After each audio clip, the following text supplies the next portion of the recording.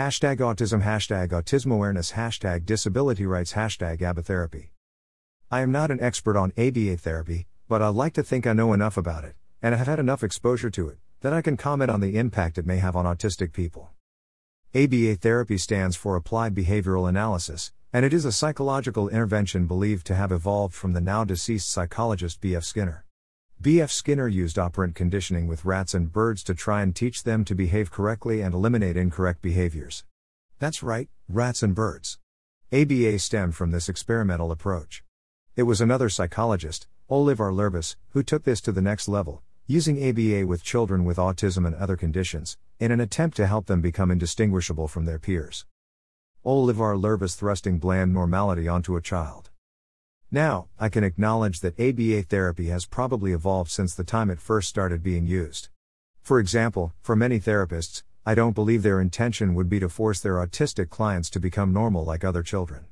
However, I think the general premise remains the same, focusing on eliminating and changing perceived negative behaviors with the promise of a reward if there is compliance. I think it is important to note that this conditioning could be very distressing for an autistic person.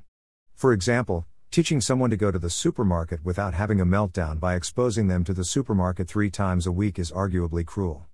Autistic people have significant sensory challenges that we cannot help.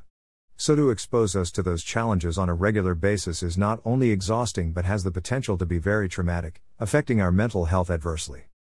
Now, I have a couple of issues with this, but before I go into that I want to give a few examples of ABA therapy in action. I didn't mention before, a common way to encourage a behavior in ABA is using a rewards-based system. As a support worker I used this exact method with a client, and honestly, I found it so uncomfortable I eventually quit my job.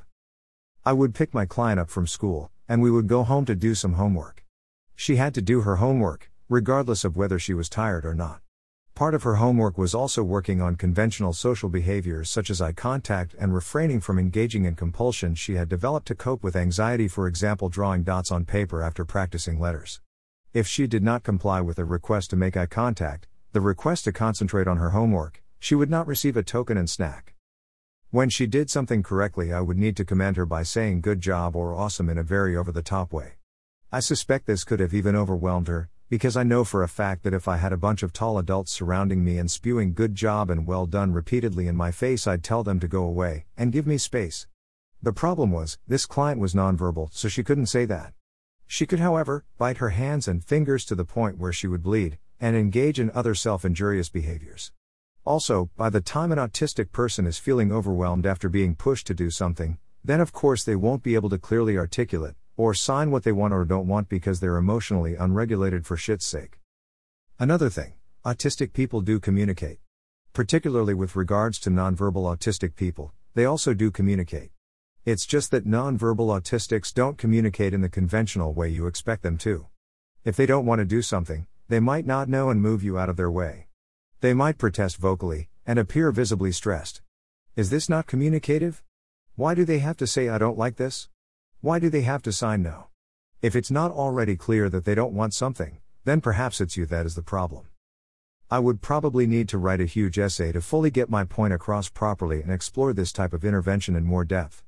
However, I'll spare you the mundane academic investigation, and just keep it simple. I like to keep blogs fun and informative rather than dry and overwhelming. What I will say is that although ABA mostly makes me cringe, I have some hope for families and therapists who are willing to make adjustments to the approach for the purpose of making the therapy at least more effective, and perhaps more beneficial to the child/person concerned. I encourage people to go and watch this amazing TED Talk, The Problem with Applied Behavioral Analysis Chloe Everett. She is autistic herself, and studying psychology, and she does an incredible job at articulating what it could be like to be on the receiving end of potentially harmful therapies such as ABA. I'd love to hear what your experiences of ABA have been. I'll keep an open mind, I promise. References. Vita Rayburn, E. 2021.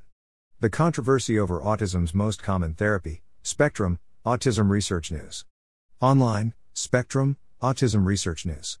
Available at https://www.spectrumnews.org/features/deep dive/controversy autism's common therapy /NGT. Accessed August 6, 2021. Neuroclastic. 2021. Invisible Abuse, ABA and the Things Only Autistic People Can See.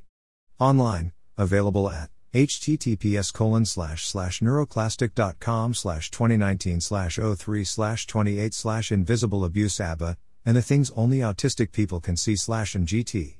Accessed August 6, 2021. Romanpsych, R. and McEachin, J. 2016.